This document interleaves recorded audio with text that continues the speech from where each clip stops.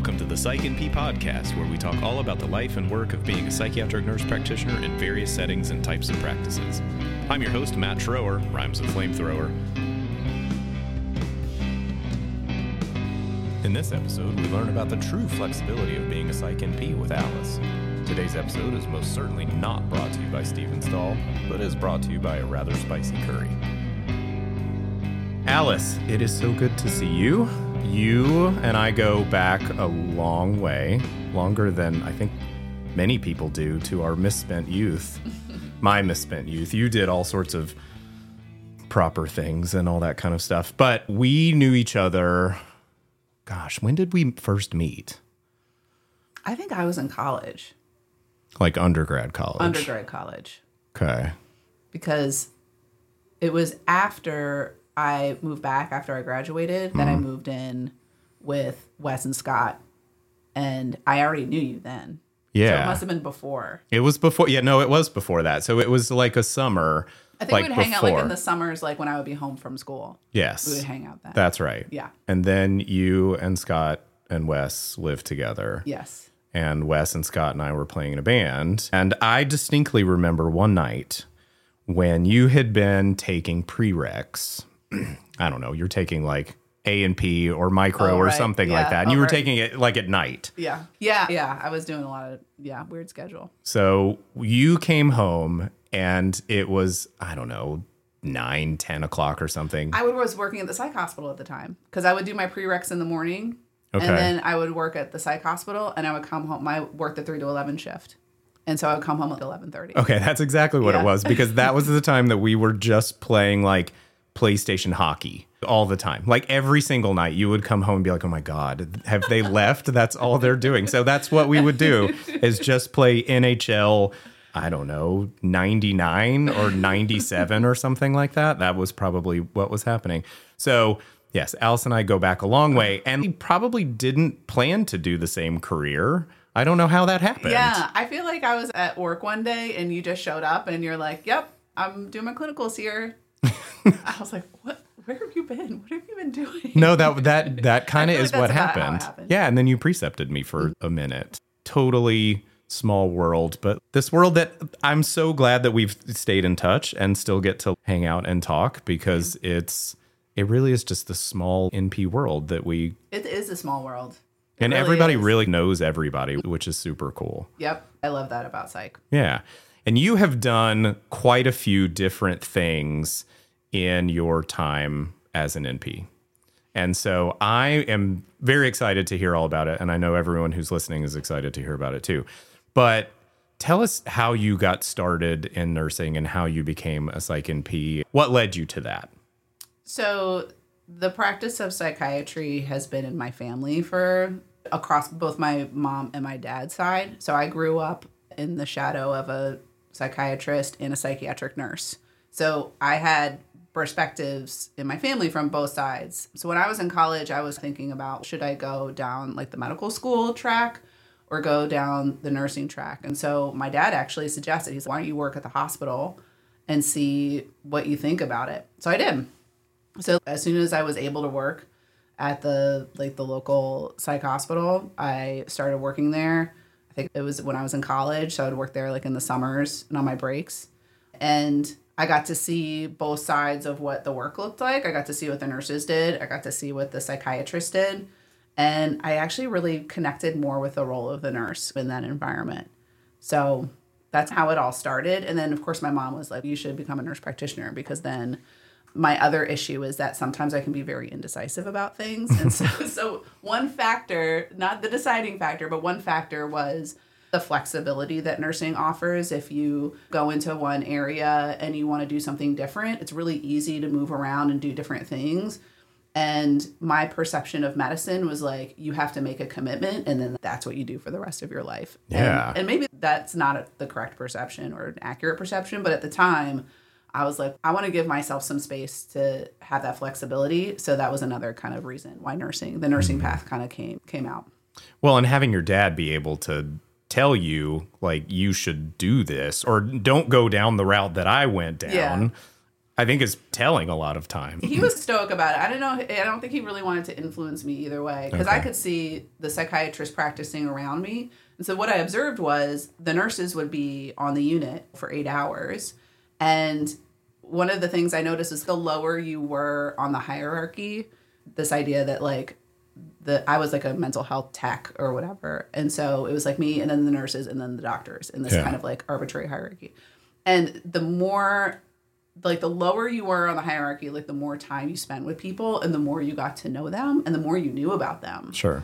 And then the psychiatrist would come in and spend like 5 minutes talking to the person and make like life-altering decisions for them. And I'm like, whoa, that is a lot. Yeah. And then the nurses would be in the middle of those two perspectives where they spent all day with patients and really got to know what was going on with them, but also could really impact care in a meaningful way. And so I was like, I like that kind of middle ground. That just seems to be where like a vantage point that I think honors the person better, because you actually form a relationship with them, but also impacts their care in a meaningful way.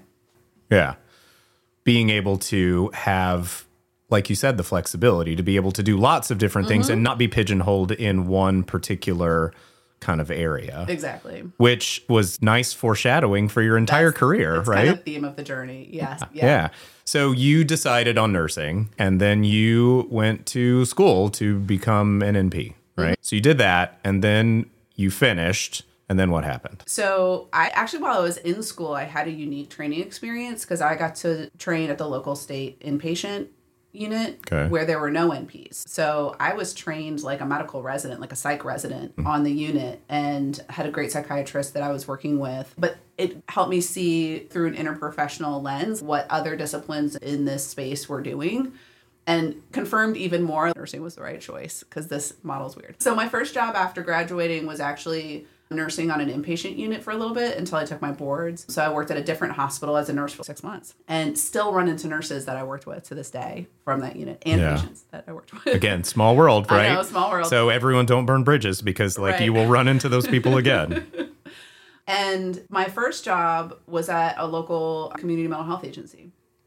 And I worked there for about 4 or 5 years. And then I started to get a little itchy. I needed to do the next thing. Yeah. But what was really cool about that job was I actually the acuity of the patients that we would treat at the community mental health center was the same acuity that I saw when I was in my clinicals on the inpatient unit. And even when I worked back as a tech, it was all the same people literally coming through all these different systems. Yeah. And so some of my patients that when I went to community mental health and I got my panel and they were like, here's your group of patients that you have now. I would see people that I knew from the inpatient units and they would remember me and they'd be like, oh, and they would have names for me. I had all these nicknames. They're like, oh, I remember when you would wear combat boots every day to work. And I remember we would call you Alice Blue Gown, and they held these names for me. And it was, hopefully they were all really nice and not. It was all good connections. That's it good. was all good connections. That's good. So Alice Blue Dress. But you were on the ACT team. Oh my gosh, it was my favorite job. Yeah, talk about that a little bit because community treatment, assertive community treatment was my favorite. So the day-to-day of that looked like at this community mental health center, there were all kinds of different teams and they all had different levels of like acuity. And the ACT team had the patients that had the highest level of acuity. So these are folks who had this team not existed. It's a very like intensive case management and treatment team. And it's designed to replace the intensity of treatment that you would get in an inpatient unit.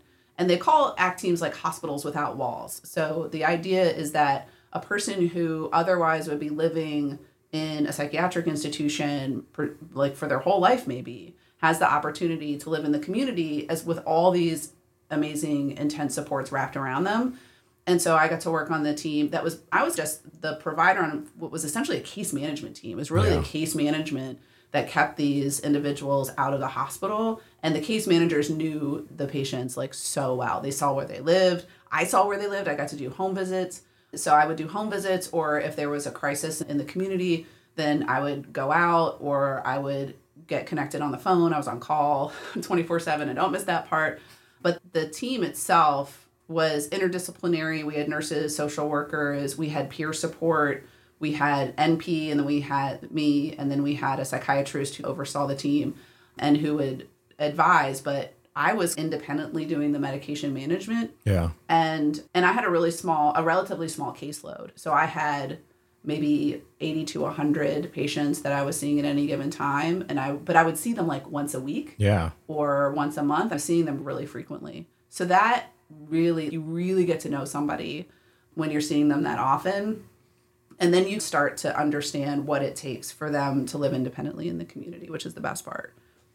For sure. And not have to be locked inside of an inpatient unit for years and years and years. Because if you weren't sick when you got there, you were definitely sick when you live in a place like that constantly. Yes, absolutely. Yeah. So we did anything that we could to avoid a hospitalization. So we had all access to all these different, we call them diversion services. And it was a way to, if somebody was in a crisis that didn't necessarily rise to the level of needing to be like involuntarily committed to a state institution, like the most intense level of intervention, then we had other places where we could house the person, get them out of the whatever environment is causing stress for them or is contributing to their symptoms right now, and give them a break for a few days and work with them and then get them back to where they're living. So a good example of that might be like if someone's housing they get evicted or something like that, or something happens with their housing, or like their family kicks them out, or there's a fight or whatever, like something that doesn't require legal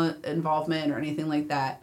They just have like a life disruption. A lot of times people just get hospitalized for that kind of stuff. Like It's not really a psychiatric issue. It's like a life stress issue. Yeah. And then we have a place for that person to go voluntarily just to cool off. We can check in with them. They're getting good oversight and care, but they're not having to deal with the disruption and I guess disruption is the best. I almost said like oppression. I don't know. Hospitals can be very oppressive places, especially if the reason that you're there is not because of treatment. It's a great place to get treatment, but if you're there for some other reason just to be in a contained environment, it's not the best place. Agreed. Yeah. No, I always say that the best breath of air that you will ever take is when you walk outside of an inpatient psych unit. Oh my gosh. It's, you know that you've been there all day long, and then you come out and you're like, oh, okay, all right. And I got to leave at the end of the day. So if you couldn't, how difficult that would be. And so you're right. So having these other means of treatment aren't so intense or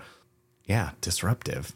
So Matt, I learned that way of delivering care that at that community mental health clinic was really unique. So like at other places where I've worked, if you getting into the inpatient unit, like there were no other options. It was either if you're not safe to go home, then you're going inpatient, whether you want to or not, because there's nowhere else for you to go. So having access to these different levels of care, that experience like informed like everything else I did after that, all the work I did after that. Yeah. So creative solutions to things and not having a one size fits all model about everything. Exactly. Which I think that we all try to do. Like you don't immediately just say everyone gets Prozac. You walk in the door like you get Prozac because you've walked in the door. There's a lot of different things that you should be doing and ways in which you can tailor treatment specifically to that person, minimize the impact, and in negative ways, not re-traumatizing people. Exactly. Because, oh my God, if I got put in an inpatient psych unit, I don't know if I would ever be the same again afterwards. It would be, and again, people need to go there sometimes. There are times when it's absolutely essential that you go into the hospital. But there's a lot of times where people come out and that's a life-changing experience and sometimes not in great ways. It's a life-changing experience.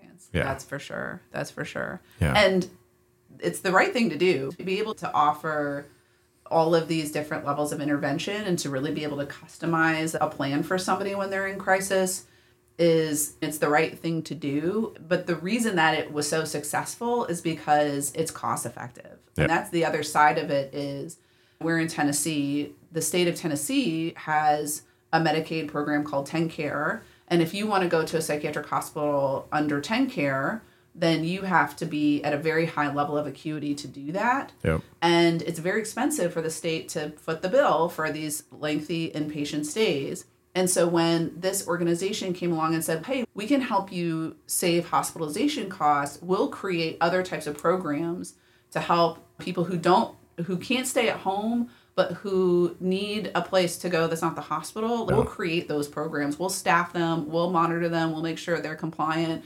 Like, we'll run them. in exchange, we want a higher compensation for the care that we're providing to everybody in our agency. And that's how the deal that they worked with the state, which is brilliant. That's kind of like a value-based care model. It's what I think a lot of models of care are moving to with more accountable care, is to say, if you can prove that your model of care reduces costly and, like, I think you were alluding to this, like sometimes not effective modes of treatment, then we'll invest in the preventative care that you're doing to keep that from happening.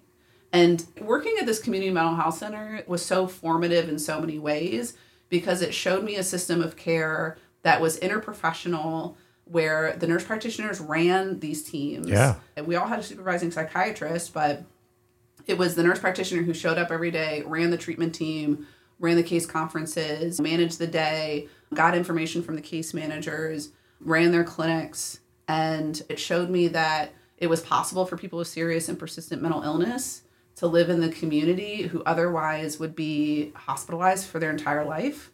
It showed me a system of care that was more in this value-based accountable care kind of model. So for people who are interested in health policy and that kind of stuff, it was so interesting. Because then you go to other health systems and it's all fee for service. You get paid for every appointment and every lab that you draw and every intervention that you do. And when you're compensated in that way, you're incentivized to do more than you really have to for people.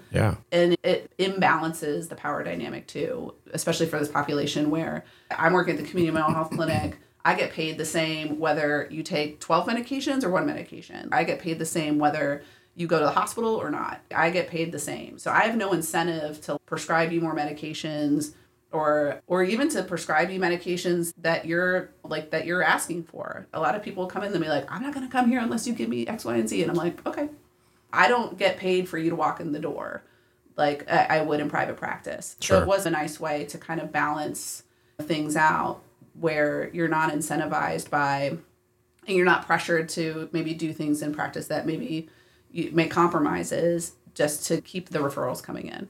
So it's nice not to have to think about that, to work in systems where you're really there to provide best care.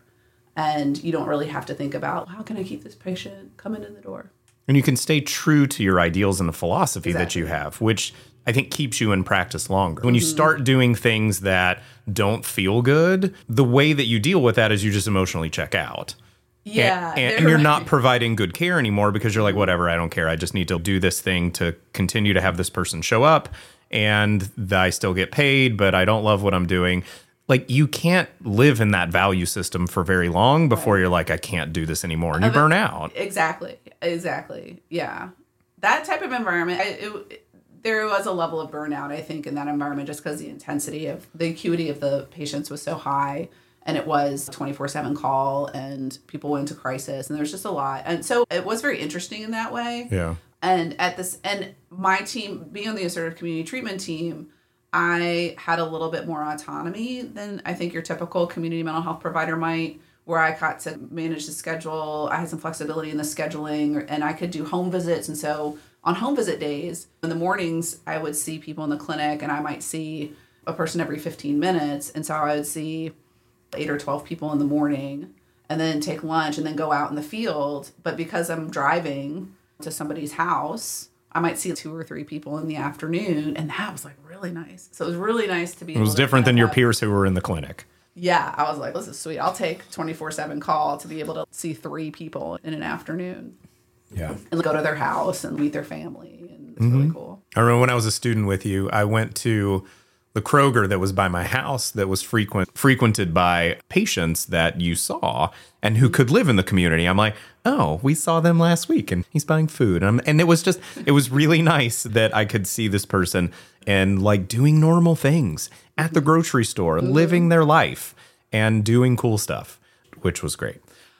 Okay, you said grocery store. Can I tell you an anecdote about one of my patients that I had? So I would tell this anecdote in my subsequent jobs. I would use this anecdote as a way to illustrate to people who maybe have not worked with individuals with schizophrenia or serious mental illness what's possible for people if you just understand what is going on with them. Like, just demystify their symptoms a little bit. So we had a patient who had been living with schizophrenia for a really long time, had pretty intense symptoms, and he was stable in his condition. We're not changing his medications. He's not going to the hospital. He is living with his condition. He's living by himself. He has case managers that check on him. And one of the things that case managers would do, they would pick him up and take him to the grocery store. It used to be on like Fatherland. It was called like Martin. Wait, it was called Bill Martin Foods. Bill Martin Foods. Yeah. Speaking of Bill Martin's. It's closed now. I know. I think it's gone. It's gone. It's turning into It's like gentrified apartments or something. something. Some fancy East Nashville place. Yes. And it was like, it's like a small, so it's not like a Kroger or Publix. Like it's a small kind of like locally owned grocery store. Yeah. And all the staff knew this guy. So the case manager would take him to the grocery store, and the whole time he's shopping, he is responding to auditory hallucinations in a way that is alarming to people who don't know him, and has a lot of profanity, but he would be responding to his voices, and he was great. He was so nice. He would recognize you and be like, "Hey, how you doing?" And then immediately he'd be like, "F you, MFer." He didn't say that, but you get the idea. Yeah. It's very colorful language. And then he would be muttering under his breath. He'd be like, "F you." And so if you encountered him and you didn't know him, you would think that he needed to be in the hospital. Yeah. Because he's openly responding to hallucinations. But at the same time, he is grocery shopping. The case manager is there to give him a ride and just be there. And he's doing his own shopping and he's checking out. And the whole time he's checking his groceries out, he's cussing up a storm. And everybody there knows him. And so he was able to do a basic activity of daily living and do it himself and do it in the community with basically transportation support. And that's what he needed. Yeah. And so later in a job that I had fast forwarded to when I worked in a health and human services company that basically contracted with state governments or state government agencies. And so in this case, we contracted with state Medicaid agencies to do different kinds of clinical work for them. And one of the things that we were tasked with was doing evaluations on people who had conditions like this guy had, who had schizophrenia, who had serious and persistent mental illness.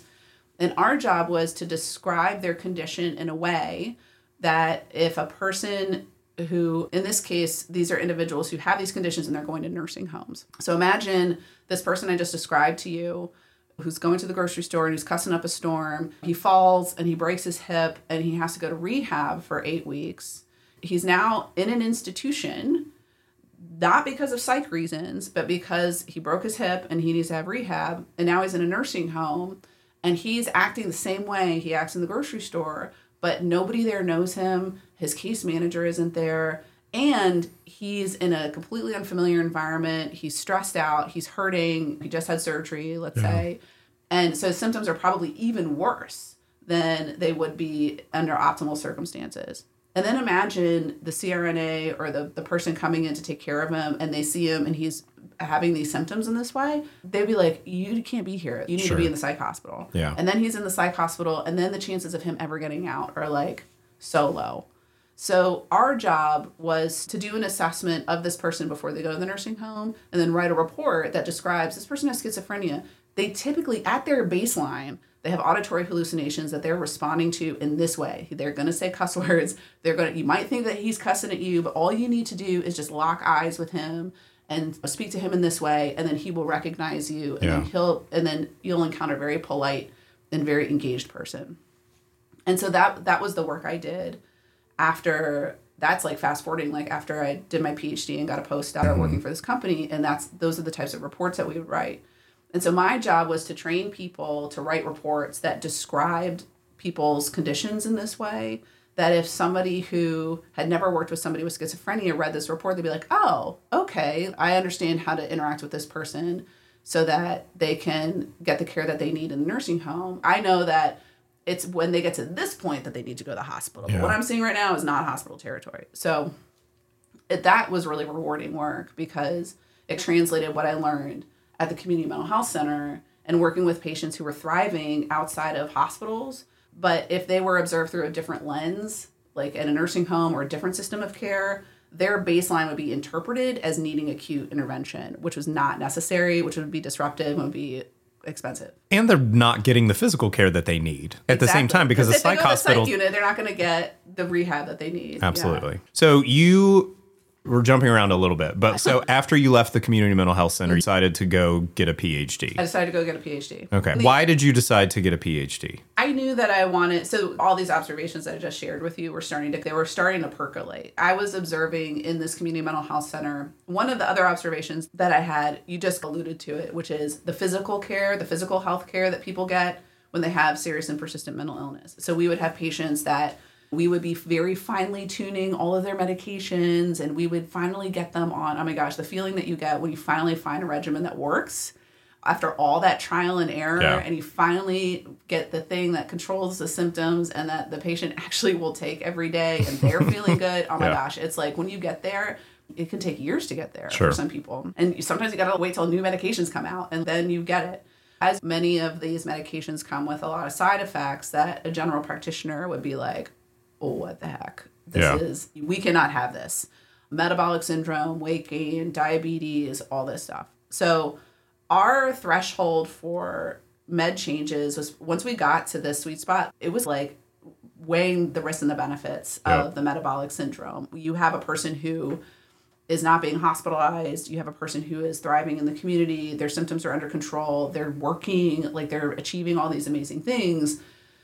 And then on the other side of that, you have a physically pretty unhealthy person, if you're like on paper. So they would come to us and they get all their medications tweaked. And then they would go to their primary care clinic and their primary care doctor would be like, we can't have you on this Seroquel. Like, you need to tell your doctor to take you off of this and put you on Geodon or put you on some other medication. Or in some egregious cases, like they would basically give the patient permission to stop taking their meds. Which is catastrophic sometimes. Oh my gosh. Yes. It was infuriating. Yes. And so I can't tell you how many phone calls I've made to primary care doctors just to be like, look, here's the thing. So my issue's neurologists. Oh, really? Neurologists I was messing with your mood stabilizers? Well, I think they fashion themselves sometimes as Freud, know the brain. So I know everything that the brain does. And mental illness is part of the brain. And so I know how to do that too. And I'd get people that like, I started on something and my people are kids. And so a lot of times ADHD medicines or SSRIs or things like that. And then they would stop them, swap them to something else, and then put them on squirrely neurology meds like Topamax and things like that. They're like, why are you on that? And they'll be on 7 different medicines. And I'm like, yeah, but like, stay in your lane, do your thing. Yes. Yes. Do your thing and consult. That's what's great about it. Hey, I'm concerned about this person's A1C or this person's blood pressure. Like, help me understand how Clozaril is helping them. Yeah. Yeah. I wish we had time to carved out for consulting calls. Cause that's another like time slot you need to make those phone calls and stuff. Anyway, it's a whole practice management kind of situation. Yeah. But so I got really interested. I was like, what if this community mental health agency had everything in its 4 walls? They had the pharmacy. That's how we were able to manage Clozaril so effectively, is we had a laboratory on site and we had a pharmacy on site. And all the pharmacists knew exactly how to manage Clozaril. They knew exactly what they were like, we can't dispense this today. You got to get the blood work. And we're like, oh, we can just go down the hall and get the blood work. You have it and you'll have it by the end of the day. Oh my gosh. The worst time I ever had was when I worked in community mental health, and it was me and a psychiatrist, and I saw the kids and he saw the adults, and he saw tons of people with schizophrenia, and lots of them were on Clozaril. It was a Friday and he would leave at 3:30 on Friday, but inevitably a lot of the patients that he saw, because he saw a lot of people on Friday, those medicines would get triggered to get renewed on Fridays. And so they would see him in the morning or something like that. But inevitably at 5 o'clock on a Friday afternoon, I am scrambling through faxes, trying to find labs to send to Walgreens or whatever to say, no, this guy needs his Clozaril like this weekend and it's fine, but they can't fill it. So being in a situation like that where everything is in-house had to be a dream. It was such a dream. Yeah. Again, it's like another thing on the list of, well, this is an optimal system. If you just co-locating things, it seems really easy, right? Mm-hmm. Everything in one building, people are more likely to utilize the resources. That's not rocket science. Yeah. That's pretty obvious. If you give people transportation, they will come to their appointments. Yeah, no duh. Like that. Yeah. I almost said something else. But yes, that's an obvious solution to people coming to their appointments. Mm-hmm. So this agency would solve for all these things. And one of the things that I was really interested in solving for was, what if primary care was part of those wraparound services? And so I wanted to study integrated health systems. But as it turned out, for me to pursue my PhD, I wasn't going to be able to work 5 days a week in this burnout central. Like, I loved it, but at the same time, there was an expiration date on Sure. my ability to do this. And I tried to negotiate, can I do a 4-day work week? Can I do this? And they were like, no. So I was like, can I do part-time but still keep my benefits? And they were like, no. I just needed like 1 day a week. But anyway, so we tried to negotiate. It didn't work out. I get it. Like, it's a high demand environment. So a colleague of mine worked at the VA. He had a 4-day work week. I'm like, how do I get in on that action? 4-day work week action. I actually applied for the VA for the mental health intensive case management team. So I worked on that team for it was almost a year. That was like the dream job. That was such a cool job. There were a couple things I didn't like about it, but my favorite part was my caseload on we called it the MICM team, mental health intensive case management, was 15 patients. I had 15 patients on my panel. Like, that's it. Period. Wow. I was responsible for 15 patients. And I know. Did you just call them every day? You had to see them. Yeah. You call Hey, them it's every day. Alice. It's Tuesday morning. Let's talk. So you were responsible for what was happening with that person, no matter what was happening with them. Okay. So the requirement was they had to be seen in the community, in their home, in the community. They had to be seen face to face once a week. And so if they were coming to the VA for an appointment, that was great because you just go downstairs and you see them in the waiting room for their neurology appointment, for example. Yes. But typically you're seeing them in their home. So I had a 1 hour, all my patients lived within 1 hour from the VA, and it was all like south of Nashville. So I went as far as Mount Pleasant, I think was my furthest. And so the VA gives you a car. And for a while, I didn't have... Is it like a Hummer or something? I know, right? Like an armored vehicle. Yeah. I drove a tank to work. It was like an 8-ton truck. I felt like I was driving an 8-ton truck because for a minute, I didn't have an assigned vehicle.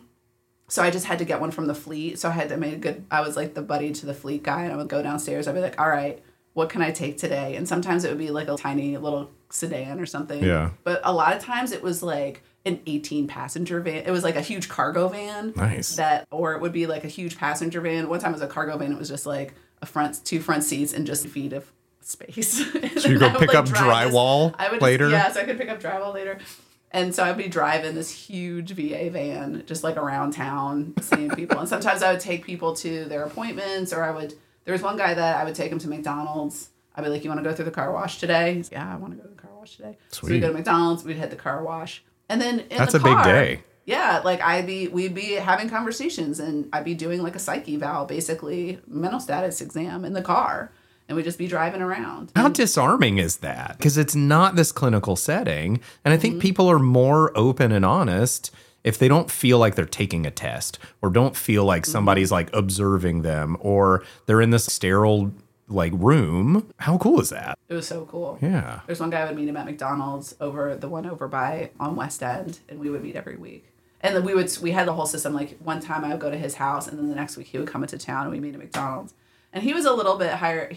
I don't want to say like higher functioning, but his situation was he did not have a serious and persistent mental illness. He was in a situation where this is another ties into the theme of being a specialist and being able to see things through a different lens. This is a person he was in his 60s.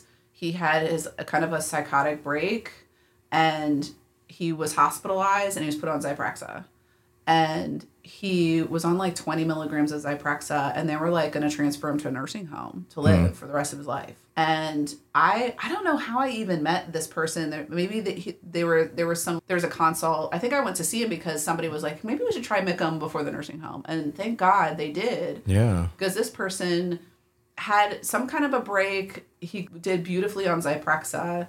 And I think he was also on an antidepressant.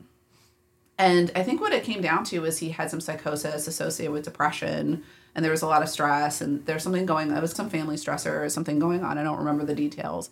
But it got to the point where I want to come off the Zyprexa. And my community mental health brain flipped on him like, no, this is keeping you at home. Like, this is keeping you out of the nursing home. Yeah. Like, we're not going to mess with success. We're not going to because my fear was we start bringing the meds down, and then the symptoms start to come back. That was your ACT team lens. That was the ACT team lens. Yeah. But he was living, he had a supportive family, he had a lot of protective factors. I was seeing him every week. So I was like, all right, we'll do a really slow taper. And then we'll do, anyways, long story short, we got down to 5 milligrams. He was still doing great. We took him off. Like he was just on Celexa after that, thing like that. And we had a great relationship. Like he would call me with questions and stuff. And it was just one of those things that my role in the MICM team wasn't, that was another kind of weird thing is I wasn't the nurse practitioner on the team. I was like a case manager, who also happened to be a nurse practitioner. So I was fulfilling a case management role that also happened to know about diagnosing and prescribing. So that was an interesting twist. Yeah. And there was a psychiatrist who did all the med management. So technically I wasn't responsible for the medication regimen, but I would make recommendations for adjustments and things like that. And so I would coordinate with the psychiatrist to be like, hey man, I want to take this guy off of Zyprexa. What do you think? And he's like, fine. So I still had a lot of autonomy, but I wasn't like the final authority. So that kind of gave me some interesting flexibility in that role. But the coolest part was just like people in their homes. Yeah. You see how they live and the view that you cannot ever get in the clinic. You see how they interact with their families. You see how their families interact with them. And sometimes their families are like the pits. Yep. Their families are not supportive. They're not great. And you can see why their symptoms manifest a certain way, like if this is their living environment. And so you get a lot of empathy and understanding. And then you take that and you apply it to all of your patients in the future. You're just like, man, I wonder what it's like for you at home. Yeah. And you can start to granulate in those experiences. And then your empathy just goes way up. You can start to anticipate what might be going on that maybe the person you're treating doesn't know how to tell you or doesn't want to tell you, and you have to fill in those details. You learn their story, I think, in a more complete way. Yeah. If you're living in a terrible environment with people who are cruel and awful to you, how are you going to be happy? You're never going to be happy. You're never going to be fulfilled. And your mental illness is going to be worse. And you're going to use substances to cope with all of that. Yeah, I think it's so important to consider all of those things. And we get this really not accurate snapshot in a clinic setting. Yeah, how can you possibly, in the small amount of time that you have, especially if your role is primarily medication management, you really are limited to what's going on with the meds. But then there's so much that's going on where there are so many other things that you can do that medications aren't going to touch that would have a huge impact on somebody. And being able to anticipate or having a line of sight to that is so important, because you can't medicate someone's toxic family. No. But you can medicate maybe the ability for the person to be able to show up to therapy to process their toxic family and to figure out what they're going to do. Medicine helps you do good work in therapy. There you go. Yes. That's perfect. Yeah. And the MICM team was fun. But then, this is the convoluted journey of my career. If you're ready, I need to edit this down. No, it's super interesting. So while I was at the VA, I was also going to the PhD program. And as it turned out, one of the faculty in my PhD program was also faculty for this VA program called VA Quality Scholars, which I had no idea existed. And at this point, I had been working at the VA for 6 months. And this was a program that was available to physicians who were also pursuing like a master's in public health, so people going through an MPH program, and then pre-doctoral or postdoctoral nursing students, which was actually pretty new. Like it had only been a couple of years that this fellowship was open to nurses. Okay. But it was actually Vanderbilt that was part of the interdisciplinary. So I got my PhD at Vanderbilt, and Vanderbilt was the academic affiliate to this VA. And so it was actually the key leadership at Vanderbilt who got together with the key leadership for the VA Quality Scholars and was like, hey, y'all need to start including nurses in this. You have nurses working at the VA. You have nurse researchers at the VA. The VA supports independent practice. The VA supports nurse researchers. The VA is really nursing forward. And as they should be. Yes. So it's like, it makes sense. So like the former leadership here at Vanderbilt was really instrumental in making that happen. Mm-hmm. And so I had the benefit from that. And I think my roommate, when I shared an office with her, I think she was the first nurse scholar at our VA. Like it just happened. So it's really cool being on the leading edge of that. Sure. And so it was still in its kind of infancy of being an interprofessional group of people whose job was, so as part of the fellowship, I actually got paid to be in the fellowship. So I moved away from doing the mental health intensive case management, and I moved into doing a role at the VA that I could do like a couple days a week. So I started working on the suicide prevention team. Yeah. And so my role on the suicide prevention team, I had clinic 1 day a week. And then I had 4 days a week where I was participating in the Quality Scholars stuff and doing my PhD. So there was coursework and extra, but it was all quality improvement focused. So coming out of that, I had this quality improvement background. And I had already done quality improvement projects in the VA, which was an amazing thing to be able to put on my CV. Yeah. And I used the fellowship time to actually do my PhD dissertation. So I could access VA data on suicide prevention. And so I got permission to use that data towards my PhD work. So that's like the key, right? Like you got to make things work, multiple different things. I could use the PhD to support my scholarship with VA Quality Scholars, to support my clinical work, and to support my PhD. So it can be all done at the same time, but only if studying one topic serves all three of those goals. Sure. The stars have to align just in such a way. Right. So you're like, you worked and you did your PhD and you like did clinical. And I'm like, yeah, but it was basically all the same thing. And I just was one big ball three of different thing. boxes to doing the same thing. It was cool. Yeah. So, Yeah. And then you went to work for the place doing the nursing home assessment kind of stuff after that, right? Yeah, so that's where I ended up. Yes. Yeah. So Yeah. I did a fellowship after my postdoc. And then one thing led to another, and I ended up going off the academic path and onto the private sector path. Yeah. And ended up in the corporate sector, or whatever you want to call it, for about 7 years. Yeah. So I worked for this company that did these assessments, and then that company got acquired by a bigger company, and then I had all these different opportunities within that company to do different things. So that was a really interesting journey. What did you like and dislike about working in a corporate setting that didn't involve direct patient care? One of the things that I did was the innovation and the creativity and the ability to be a subject matter expert. Because at this corporation, it's not like a group full of Psych NPs. Like you're the only Psych NP or even the only clinician. In my case, I was the only master's level clinician working in our department. And then there were a lot of nurses and some social workers and then a lot of administrative people. Yeah.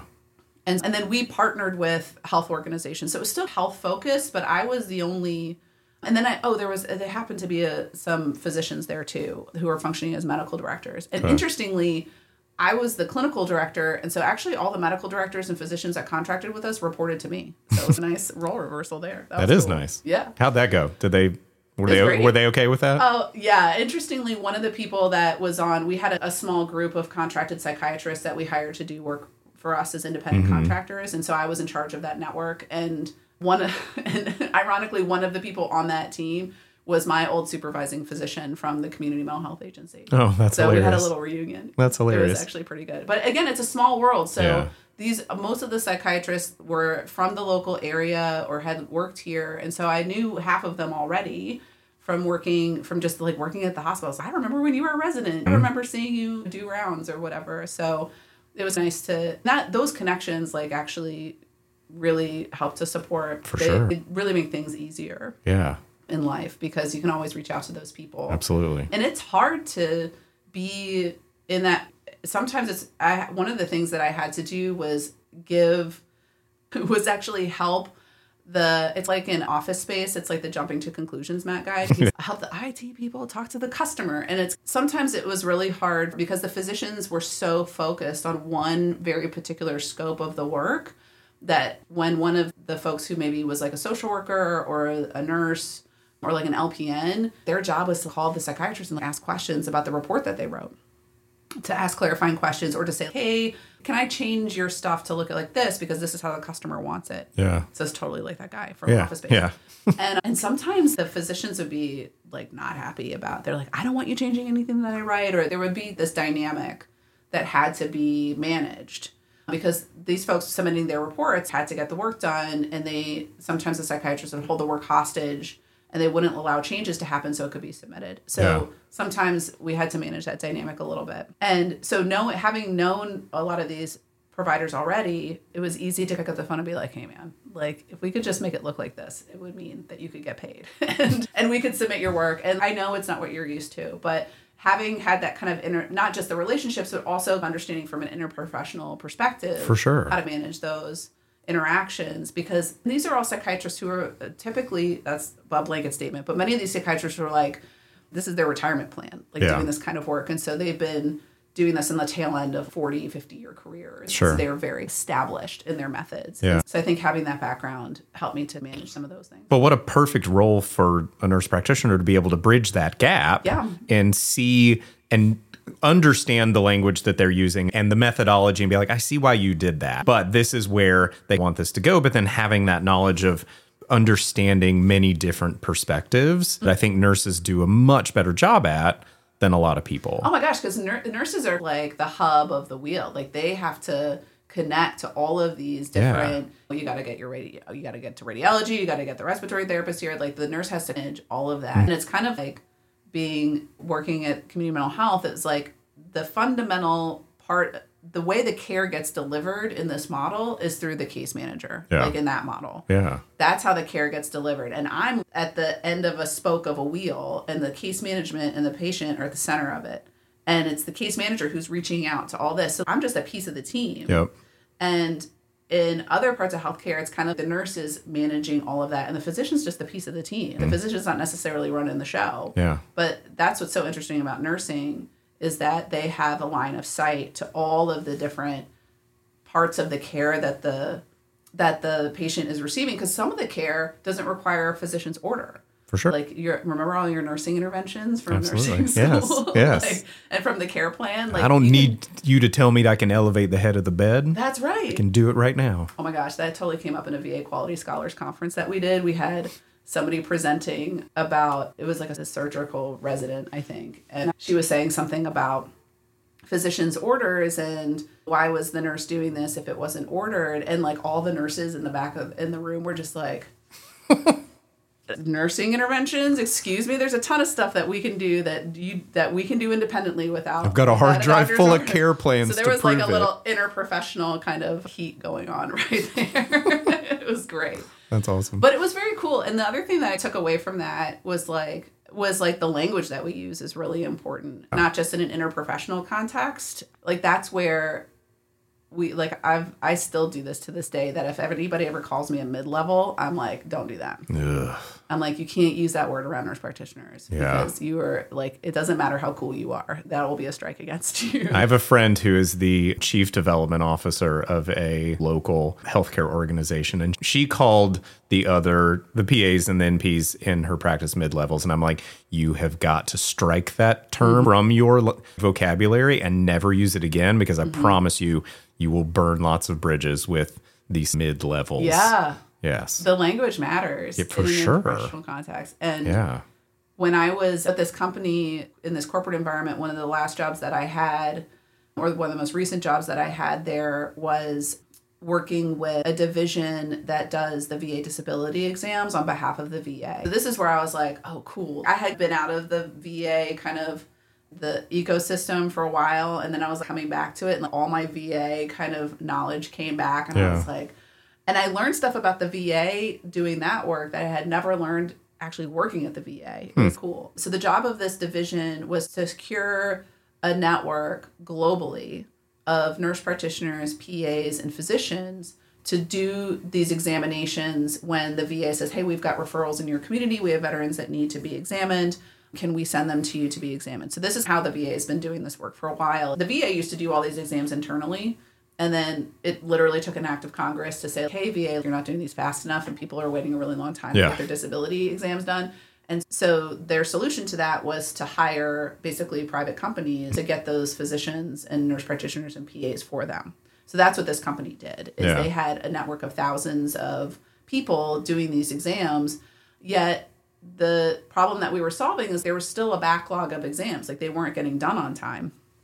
And then when we took a closer look at the network, we were like, it was like Pareto's principle. It was like only about 20% of the network is actively working on cases right now. And the other 80% are maybe not even responding to our phone calls, not actively taking work, or maybe they'll do one every couple of weeks. Yeah. Not that useful.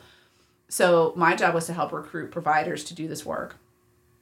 And oh my gosh, talk about vocabulary. It was a fight, I think, but the established language to describe NPs and PAs was mid-levels. And I'm like, we need a new word. I'm like, can we use advanced practice providers? Yeah. And they were like, it took a minute for the shift to happen. But the shift happened. It was like one of my proudest moments. I was like, I single-handedly changed the vocabulary of an organization that employs hundreds of people. I was really proud of that. But how meaningful as like a legacy for future providers in that environment to feel valued and not, we would have the high level providers if we could, but we'll take these mid-level providers if we must. So you say that it's something that was like inferred, but that was overt in this organization. Great. They were like, this is an email I actually got from somebody that was like, as the quality of nurse practitioners is just not the same level. It's not at the same standard of the quality of physicians. And I'm like, oh, okay. I've attached multiple PubMed articles that prove otherwise. Let me send you an annotated bibliography of people that I have personally worked with that have proven otherwise. Yeah. So, because what we knew is that, to bring it back to balancing like value and cost and care, is we know that for what you're paying people to do this work, physicians will only tolerate a certain amount of discomfort in learning a new thing before they're like, this isn't worth it. Yeah. You pay physicians about what they make doing any other job. Yet this job is exceedingly frustrating for physicians and for anybody because it's a huge learning curve to go up to learn how to do this work. And that was something that I started to understand really quickly. Is one of the key things that we recruited for was a willingness to learn how to do a new job. And I'm like, this is what nurses do every day. Absolutely. Every job a nurse has had to go to, they have to learn on the job how to do this job. And the job that you thought you were going to at 8 o'clock in the morning is probably not the same one at 10 a.m. Exactly. Yeah. I'm like, nurse practitioners are uniquely qualified for this work for not for clinical expertise reasons. Because I'm like, the way the VA wants you to do this work, it's not a direct translation from clinical practice. Mm-hmm. You're going to have to reformulate all your diagnoses and all your different things and your assessment, because how you've been doing, even if you've been in practice for 20 years, it's not translatable. So as a clinician in an environment surrounded by operators, I had a very easy line of sight to that issue. And whereas everybody around me was just like, why aren't these people producing fast enough? How come all we're seeing is like when the NPs submit work, we have to correct more of it than when the physicians submit work. Sure.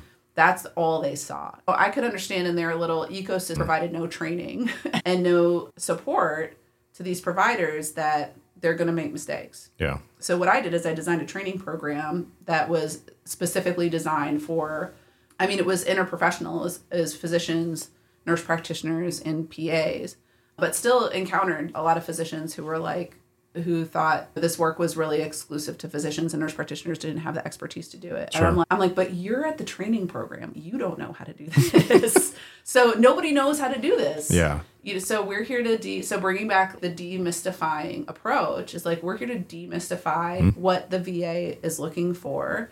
And the only requirement is knowing your way around a healthcare system, knowing your way around a physical assessment, knowing the basics of delivering care. So we also said this is not a job for new grads. Yeah. But if you're a recruiter, you don't care if the person's a new grad or not. They have NP after their name. Yep. And therefore they meet the requirement. But knowing what it takes to get good at something as a nurse practitioner, I think this is like a question that you had raised was like, how long does it really take to get good, feel confident in doing the work? And for me personally, I thought each job that I ever worked in, maybe like a year. Yeah. Or two. But to answer that question for this organization, I actually did some research, and it's a year just to stop like having panic attacks every day at work. Absolutely. And to be able to show up at work and feel like you belong there and that you're qualified to do the job. And anything that walks through the door, you know how to handle. Exactly. It's like 1 to 2 years. 5 years is really like the nice sweet spot. Mm-hmm. But as a clinician, I understood that. As a nurse practitioner, I understood that. And then I had to learn how to convey that to a group of people who are so eager to hire anybody, to say no to people who want to do the job, and we need them to do the job, but I'm like, you're going to have to replace them in a year if you hire this person, because they need the baseline experience to be able to translate an established knowledge base about how to deliver patient care and then translate that into doing this new type of niche clinical work, doing disability work. Yeah. I thought that was honestly a really fulfilling job that I had. I really loved it because I got to interact with all different kinds of nurses, nurse practitioners, PAs, physicians who have been doing this work. And And doing the training is you just see all these light bulbs go off and people learning, and people succeeding. And I was like, this is awesome. This is so cool. Yeah. And how validating is it, like finding and connecting someone to the right job? Nothing worse than being, if you're making hiring decisions, or if you yourself are the person who's hired and then you realize and you get there, oh, this doesn't fit. Like this doesn't work for anybody. And how fulfilling is it to be able to identify that and really connect somebody with a place that they can be successful and be really happy at. Yeah, and do good work and feel fulfilled. So this is a totally different kind of employment model that opened my eyes to different ways that nurse practitioners work. This was, most of the people who are hired to do this work are hired as independent contractors because the work comes in fits and spurts. Like it's not, in a lot of communities, it's not like 8 a day every day. Yeah. They come in waves.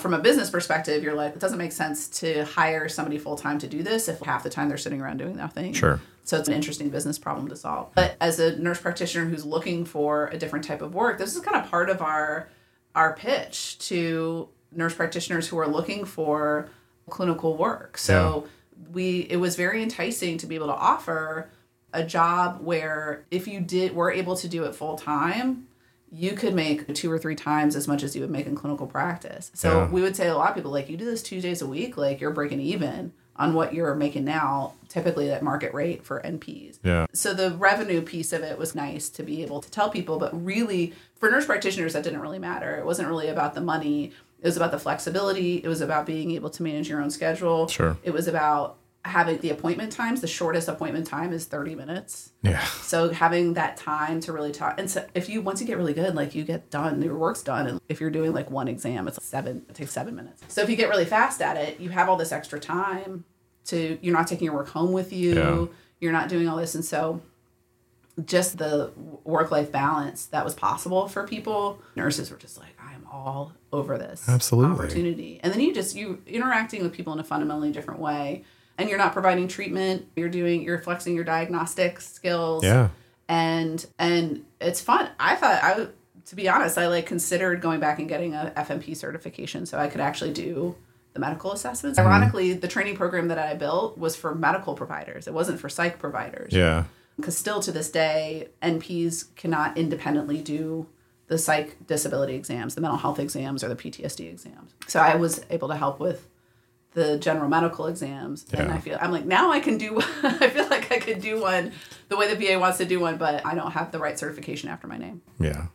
And so we'll wrap up the journey that is Alice's jobs, but you're doing similar kinds of work like that now, developing trainings, doing disability assessments, those types of things right now. Yeah. So the next chapter in the journey is I am between jobs right now. So the drawback of being in corporate America is you get sucked into the whims of austerity that corporate America is undergoing right now. I got swept up in a layoff situation, which, to be honest, I've applied everything that I've learned about being an independent contractor from hiring independent contractors for the past year to piecing together some other opportunities. So yeah, I took what I learned. I developed my own training program and have been able to get some clients to use for their own providers that they're hiring to do this work. Yeah. So I've done that. I've been supporting the disability assessment process in different ways, and I'm trying to figure out other ways to be involved in that space, because seeing a veteran or seeing a service member go through that process and having to, outside of a formal system of care, it's really confusing. For sure. It's really stressful, and to help demystify that process for someone to make it less stressful also sounds like something that fits really well into that whole journey.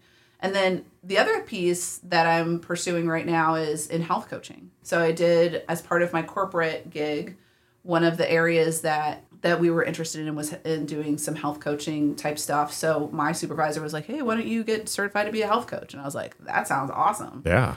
So I did. I just graduated from the health coaching program here, and I'm sitting for the exam in 3 weeks. So fingers crossed. Nice. But I have to tell you, I feel like, I don't know if I needed kind of the space between being a practicing clinician or being in school to then learning some of the health coaching strategies. But I feel like I'm learning the psych therapeutic skills that we learn in school, I feel like I'm learning them in a different way that makes them more applicable or just makes them more practical or something. I feel like I am equipped better to be a better clinician now that I have that health coaching skill set than I did when I was in community mental health. Maybe it's I feel like I have more freedom in creating that role to make it look like whatever I want. I'm not stuck in every 15-minute med management model. But now I feel like I have more confidence to have a bigger toolkit to use if I ever went back to clinical practice. So the health coaching piece too is really transformative. I think it just speaks to, we started off this conversation talking about the flexibility of nursing and all the things that you've been able to do because of this role. Had you gone into medicine or gone into something else, like really pigeonholed, I know how to do this one thing and that's it. And when there is downsizing because of fears of global recession or pandemic or something like that, there's things that you can pick up and be like, all right, cool. Have all of these other skills that I can do. My frame of reference and the way that I view the world is important and is unique, and people need that. So you've been able to really capitalize on all of those things in every job that you've done. Yeah, absolutely. Right? Episodes we've had before have been really about one particular type of role, and that's my job and that's what I do. But I think yours is so unique, and that you could speak to all of these different aspects of all these different kinds of work that I think people didn't even know really existed. And you probably didn't know a lot of them when you were in school. We call it the backstage of healthcare. Yeah. So that's what I learned. That's what I named the space where we were operating, because these are processes that you would not have a line of sight to see as a clinician.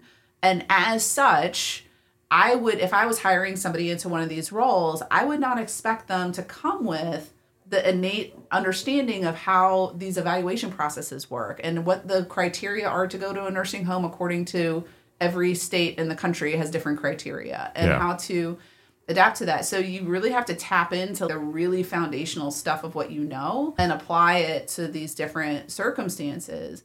And so I've applied that when I was hiring people to do the VA disability work. I'm like, there is no expectation that how the VA defines these conditions, what their expectations are. If you've ever read one of these questionnaires, it looks like a lawyer wrote it. Like it's really bizarre. Probably did. Exactly. Half of how we assess people in the VA is because of lawsuits. Sure. And they're very transparent about that. So if I expect a nurse practitioner to show up and do something at the backstage of healthcare and I want them to do it well, then I'm also obligated to provide training. Yep. I have to expect, and I should anticipate that this person will be successful if they make the commitment to going up the learning curve. Yeah. And once we all accepted that as the truth about we're doing this kind of work, then I could start to generate some buy-in and generate some investment in training programs and that kind of thing. And so that's how I learned how to talk to operators. Is no nurse knows what these things are. Yeah. And because sometimes there's a bit of a bias that, like, if you're a nurse, you know everything about healthcare, which sometimes you can use to your advantage, right? You're like, I'm a nurse, like I can figure it out. Because sometimes that's true, right? Like, Absolutely. we have to figure stuff out all the time. And so, sometimes it doesn't matter that you want a job in a different field than what you're doing. Like you can probably figure it out. Absolutely. But the flip side of that is that sometimes people are like, the nurse is a nurse, and they don't understand like how specialized we can really be and how nuanced we can really be, and that sometimes it's not one size fits all. That we can be very specialized.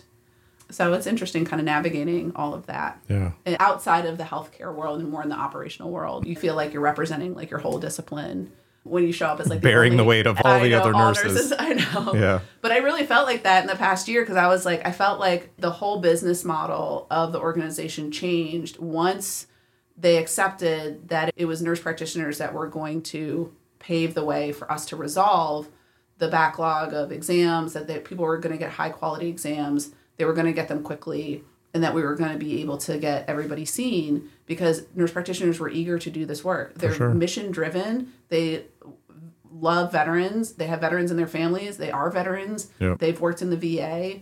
They want to give back. Like they have reasons to do this work that have nothing to do with money. Yep. And that's how we got an amazing team of NPs to do this work. So cool. Yeah. So I will take that. That will carry me forward for a while. It was such cool work. Yes. Yes. So from the backstage to the front of the stage. So I have everyone talk about music because I know we have a shared love of music. But you also recently started playing the drums. And we had coffee several months ago, and we joked about starting a band. So I didn't tell you this, but I came up with some band names for us that I'm now going to read to you. Okay. And you can pick your favorite one. They're in no particular order, but the first one that I came up with was Shrink 18D2. Do you like that one? Shrink 18D2? Yeah. Wait, so Blink 182, but Shrink and then like D2 receptor at the D2 end. receptor. You like that one? I do, yeah. Okay. Shrink 182. Yo La Tuda, Lady Gaba. Oh, I love that one. Gaba. My Oedipal Complex. Ooh. Instead of like My Chemical Romance, maybe. A personal favorite that I have, Steven Stahl and the Lucrative Book Empire. Okay, that's my new favorite. The No-Shows. Sarah McTonin. The Cluster Bees. Ooh, yeah, that's good. Our Time in Community Mental Health. And finally, the Erotomanic Delusion. So I'll let you think over those, and those you can decide which is your favorite, and then when we start our band, we can pick one of those. Nice. So, yes. But you have songs for us, so tell us what your songs were. You were lamenting them before, but I'm sure they're wonderful. I came up with kind of a short list because these are my most recent, the songs that, oh my God, I'm still stuck on the band name. That's so funny. I actually started a list. I started a list. I'll get it to you later. Okay. I did realize in my song search that there is a band called Hippocampus. Oh. Like hyphenated or split up? Just like Hippocampus. Okay, so it could be the hippocampus, but also a place where a lot of hippos are, maybe in a higher learning setting. Yeah. Possibly. Yeah. Okay, I like it. Yeah. It works on many levels. It works on many levels. Yes. Yeah. My playlist right now is all about some vibes. Okay. It's all about some vibes. All right. The vibe that I've been feeling, so I'm running on two different vibes. One is like very frenetic because the other hobby that I've started is rowing. Okay. So I've been rowing like at a gym, but my goal for this summer is to like row on a boat on water. Right. And so I've been You're going back to your like New England college roots. I know, right? Like I should have been on the crew team when I was in college. So one of the tasks I had was to put together a rowing playlist. So there's been a lot of Foo Fighters on there. So Run by Foo Fighters has been hot on the playlist recently. All right. Because it is just like the energy behind it is there. I definitely have an appreciation for how music can like propel action, and there's a lot of science behind that, but I love it when the science and your own personal experience come together. And so every time I'm at the gym and like I hit a really good song, I'm like, oh my gosh, the science is working for me. I'm feeling so much more motivated, and I'm feeling the music is really supporting me right now, and I'm working so much harder, and this is so much better with a really good song. So Run by Foo Fighters. And Dave Grohl is turning into like everyone's dad. Like we all need Dave Grohl as a dad, I think. We all need Dave Grohl as a dad. Yeah. Yeah. And he makes me feel better about my drumming journey because he learned how to play drums on phone books and on his teeth. Did you read his book? No, I haven't read it. He talks about he would play out rhythms. He would just click his teeth together to play out rhythms. And he ended up going to the dentist, and the dentist is like, what the hell are you doing to your teeth? And I'm basically playing drums on my teeth 24/7. That's really funny. But he taught himself how to play drums, and he just organically came into it. And he talks openly about that. I think it's really cool that he just really just loved hitting stuff and like playing. And clearly just a very gifted musician. Multi-instrument people make me furious. Yeah. And just how good he is at all of those things. Whatever. Well, I saw him in an interview recently, and he plays guitar like he plays the drums. And he's very rhythmic Yeah.